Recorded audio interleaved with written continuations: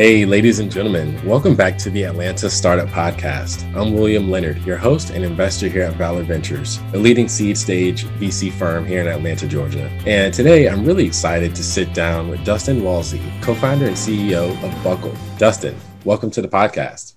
Thank you for having me. Excited to be here. Awesome. Well, Dustin, I would love to have you educate our listeners on what Buckle is practically doing in the insurance space. Buckle is actually greater than insurance. What Buckle really is doing and what we're building is a financial infrastructure for what we call the gig economy and the emerging middle market. And what we strive to do is provide financial services to people within this segment of the population, starting with insurance, then moving into credit to help them achieve economic freedom. So we started, I think, as you mentioned there, in the insurance world where we're insuring vehicles. We're also working with our customers, or we call them members, to also lease them vehicles in the form of credit as well, as we build out a platform for this segment of our population that supports the world we live in. So we are an inclusive financial infrastructure for the emerging middle class, as we like to call it. Awesome. And I guess I'm curious,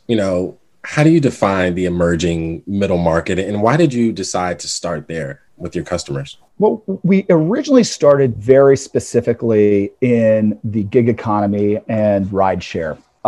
Was our initial focus. And this segment of the population, they tend to have lower credit scores. They tend to live more paycheck to paycheck or gig to gig. And starting in this part of the economy, what we realize is there's a broader group of people that are out there. As I mentioned, we started in rideshare, but now it's moved into delivery of food, goods and services as well. And this broader population supports the entire world we live in. And so we realized in order to be really successful in the gig economy, people are moving in and out of the gig economy on a regular basis. So sometimes they're driving for Uber and Lyft, and sometimes they're not. Sometimes they're having a regular job and they're totally out of the gig economy, and they're popping in and out. So what we realized is we had to build an infrastructure for this entire population that the gig economy is a fundamental piece of. So that's how it morphed into this broader population. But we look at this as a group of people that tend to have credit scores of 650 or less. And the world truly penalizes this population in the form of 50 to 100% more in their insurance costs, 2 to 3 times more in their leasing and financing costs. And the society is just holding them back. So if we can help these people break through and save some money on their insurance and get a better vehicle that can earn more money, that the whole ecosystem and the whole society gets better. So our focus is really on people that are trying to break free of what we call a credit score trap and the trap that's holding people down. So that's really our focus. And if you look at what the gig economy is, it's people that work, for example, at a CVS that do extra side hustles on the weekend to make extra ends meet. They might work at an Amazon warehouse and, do work on the side to help pay for a vacation. And it's this segment of the population that we're trying to provide this financial infrastructure for, that the world just doesn't exist today. Got it. No, I think that's an interesting way to enter into the market there. And so taking a step back here a little bit, Dustin, what is your background? How did you come to figure out this large issue? And then, what were the practical next steps for you after realizing how large and how impactful this problem was in the community? Yeah, so stepping back, my background, I'm born and raised in Atlanta. So Atlanta is a very important part of my life, from the city and its growth to our sports teams and the like. Specifically, I grew up in the newspaper business from a family of entrepreneurs, Creative Loafing newspaper, where I worked as a intern with my family and in the newspaper business. But fast forward, I got into the insurance business in 2008, and I started insuring taxis and limousines. And to refresh your memory, Uber started in the black car business, where you would ride, it was limousines, and that was their original business model that then eventually morphed into people using personal auto or their own cars to drive for Uber in the form of UberX. And what ended up happening in the insurance industry, and still to this day, the challenge that exists, is when people use a personal asset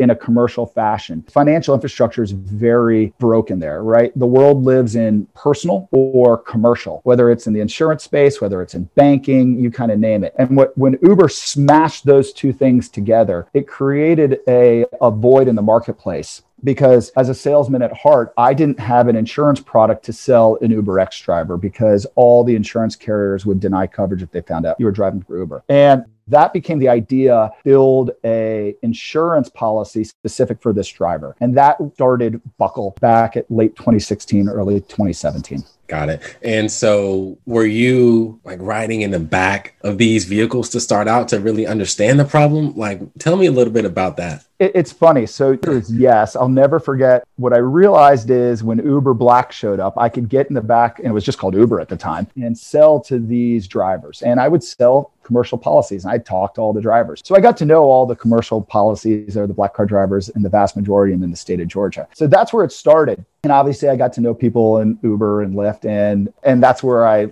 understood where the void in the marketplace started to occur. I mean, today we still have brand ambassadors that go out and talk to drivers and do the things that we've talked about of, riding in the back to Ubers. But we also, we advertise smartly through, Facebook groups and the things where drivers tend to, congregate. And we also work with our partners, for example, Lyft, who promotes us through their app. And actually you can buy our insurance policies in the Lyft app right now. So it really partnering with the delivery companies, the TNCs, to smartly reach out to these drivers.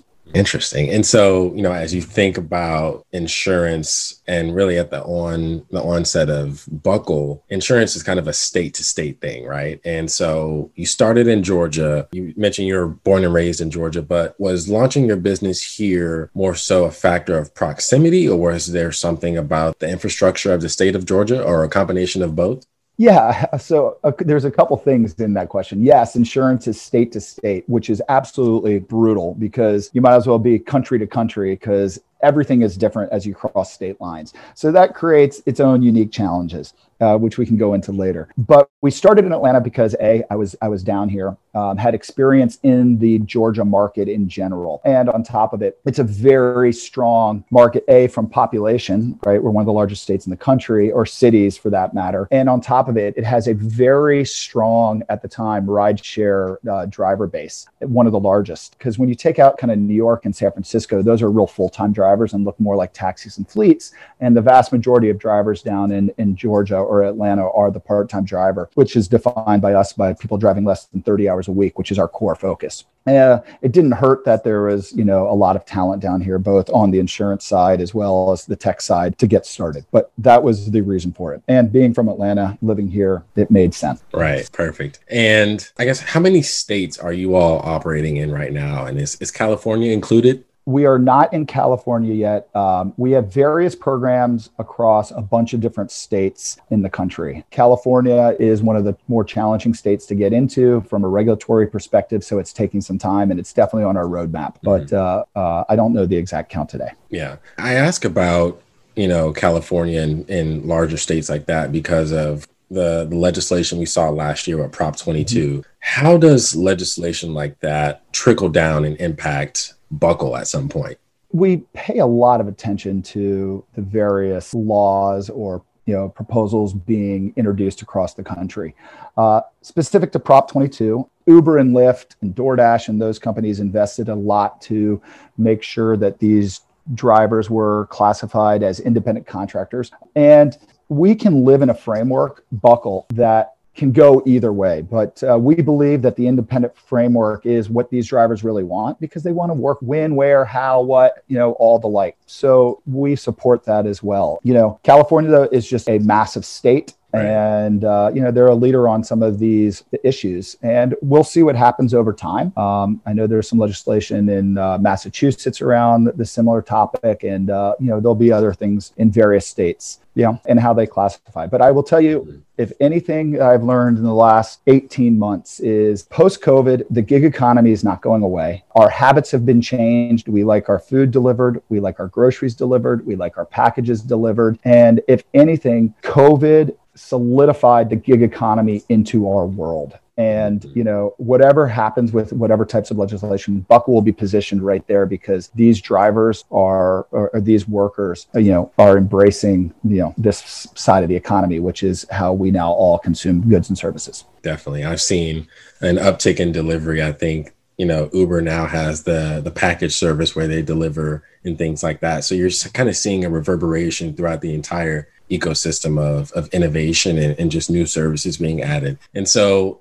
really in thinking in terms of Buckle as an insurance company and a financial services provider, obviously you're going to be offering insurance services to gig economy workers. But, what are some of the other core services or value adds that you're providing to the workers in this space? Yeah. So we touched on first, it was insurance. And then the second most important thing is vehicles in leasing. So what we're doing is we're helping our members purchase vehicles through lease to own programs where they build equity in these vehicles. They own the cars. They're not paying exorbitant interest rates. They're paying fair rates. They're paying fair market value, reputable dealers, not these buy here, pay here lots that have just predatory lending practices. So helping these drivers get their vehicles is a critical piece. So if we insure them, help them provide vehicles, and it's great for the entire system. Over time, we probably will be insuring, these big, TNCs and delivery networks as well, because they're carrying corporate insurance on those wheels. So our focus is really to be just a total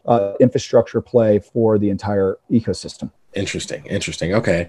And you all have been in operation since 2017, correct? We were very, very, very small in 2017. And obviously, over the last 4 years, the gig economy has become more relevant. I think it's one of the largest populations of employment in the country right now. And so obviously, that's going to call for more people to build companies in this space. So I'm curious as to how you see yourself in differentiation from the competition and other companies building in this space. Yeah, so hard about this industry is it's regulated at the state level. So it takes a substantial amount of patience, capital, infrastructure to build out a full stack insurance carrier that can operate in every state in the country. It's not just buying a carrier, it's dealing with all the regulatory compliance issues that exist every single place that we do business, and they're all different. And being successful at that creates, very large challenges for new incumbents to come in. So we feel that that's important to us. I mentioned earlier, one of the things that's, close to us is we don't use credit in any of our decision-making processes. And if you look at most of the carriers out there, the insurance companies out there, credit is fundamental to their business model. And by ignoring credit, because we do, again, think it's discriminatory. We think it creates a competitive advantage because we use other metrics and other data sets to underwrite to allow these drivers to be more competitive. So, we look at various forms of data to create, our unique underwriting advantages, pricing, rates, rules, and forms. So, there's a lot of things out there. On top of it, being very smart on how we distribute our product.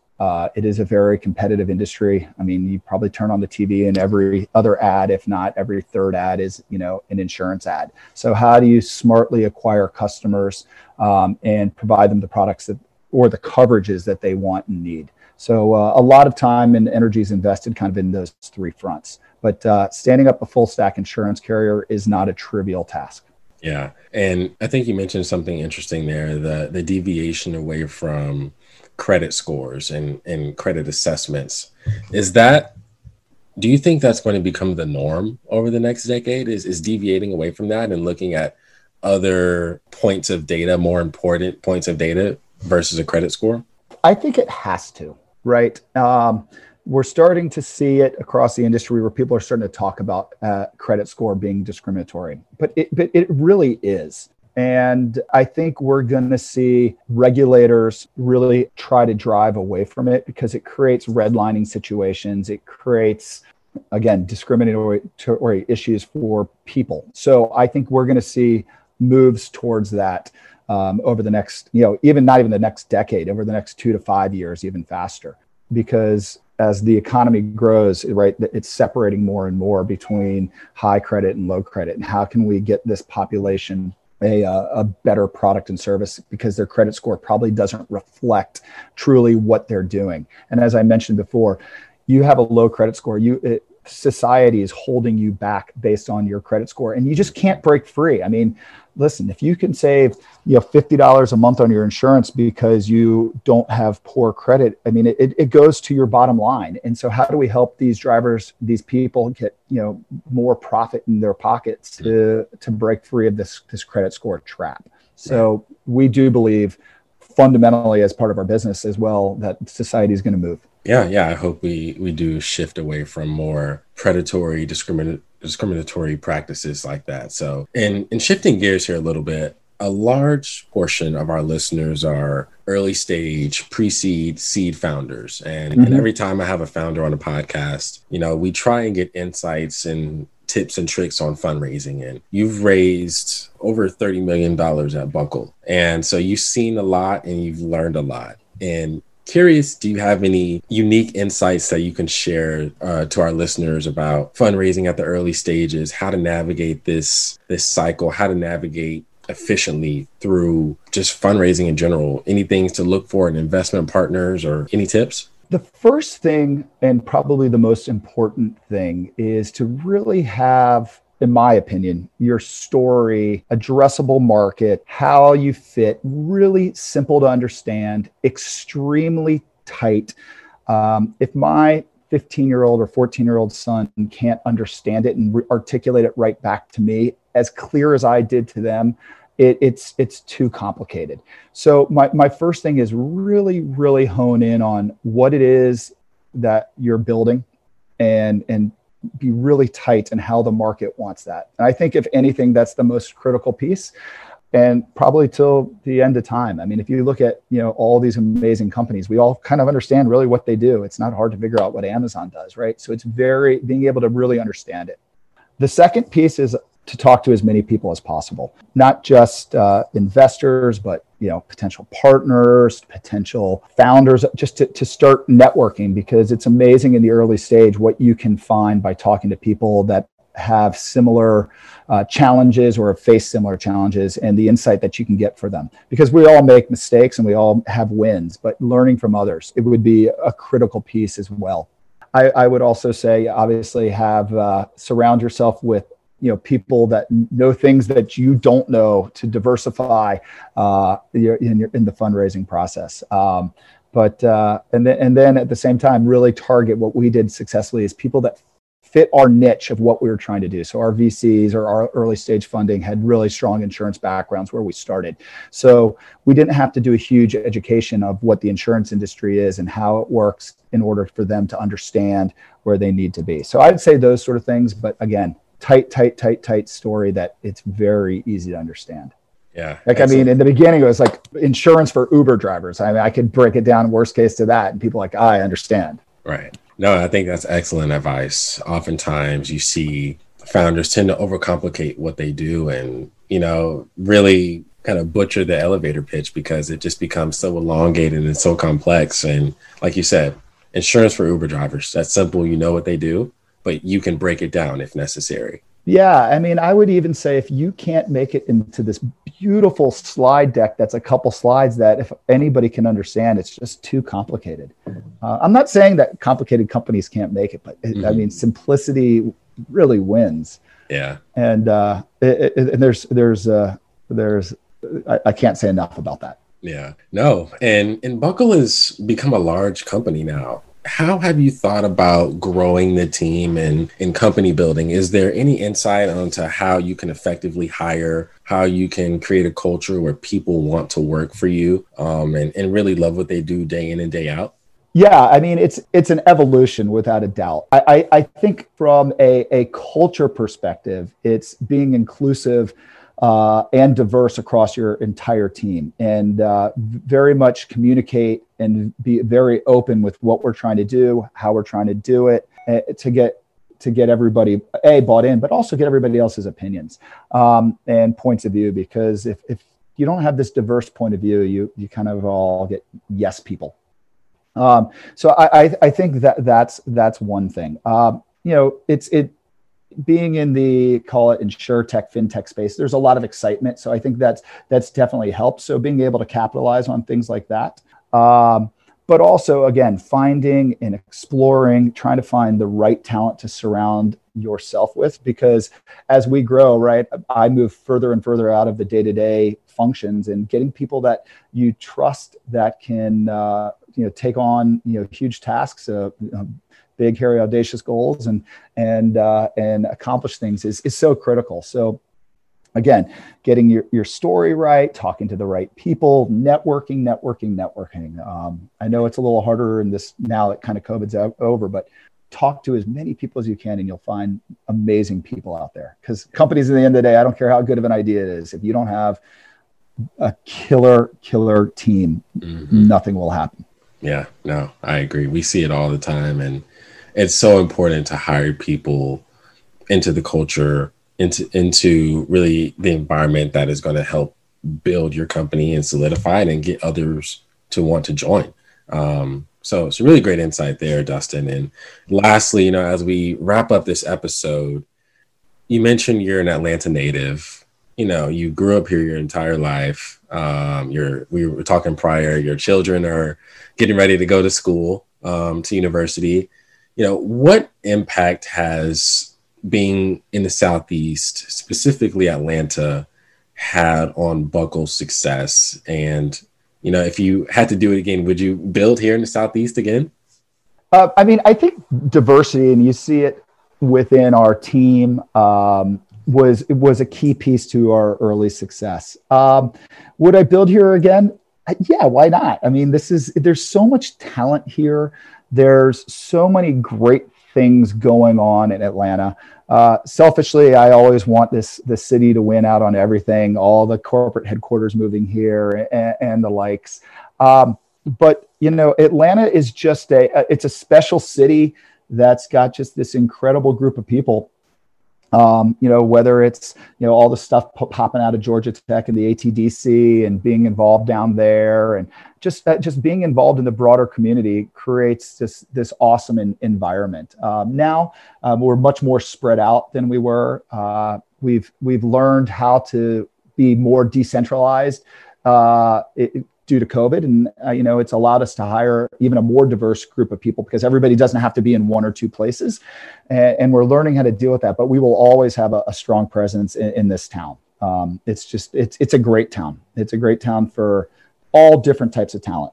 Yeah, certainly. You see, like you mentioned, Georgia Tech, you've got Georgia State, Morehouse, Spelman, universities that are just continuously and consistently putting out great talent, feeding right back into the ecosystem here. You've got Microsoft building their hub on the west side of the city. So Atlanta is at a true inflection point, I think, of growth and really building a sustainable ecosystem here. So I'm excited that you're building here and that we're seeing more companies relocate from West Coast cities here because of the talent, because of the cost of building, because of the resources, the corporations here. So it's exciting to see all together. Yeah. And then those companies, they'll have, founders will spin out of, Microsoft, or FanDuel, I believe, just announced it's going to be here. And all, Facebook's got a huge presence, and, people will start companies out of there, and it will just create this flywheel that keeps spinning. And there'll be more companies that start out of Atlanta, and some of them will be the next, big, amazing thing. So it's really an awesome place to be on a lot of fronts. Yeah, exactly. Well, Dustin, this has been a really insightful episode. I think our listeners will have a clear understanding of what Buckle is doing in the gig economy space, and how you're really trying to increase inclusivity, and really just enhance the overall experience for the middle market individual. So really excited that you were able to join me today. I appreciate your time, Dustin, and hopefully we can do this again soon, man. Thank you very much. I appreciate it. Cheers. Take care. Thank you for listening to the Atlanta Startup Podcast. We're not just a podcast, we're a community, and we'd love to see you at one of our digital or physical events. Go to valor.vc and sign up for an event that makes sense for you. We have events for founders and the investors who back them. Another event you might enjoy is Startup Runway. The Startup Runway Foundation is a Valor organization that provides $10,000 grants to founders who are women or people of color building next-generation software products. Applications are free, and we'd love to hear from you at startuprunway.org. That's startuprunway.org.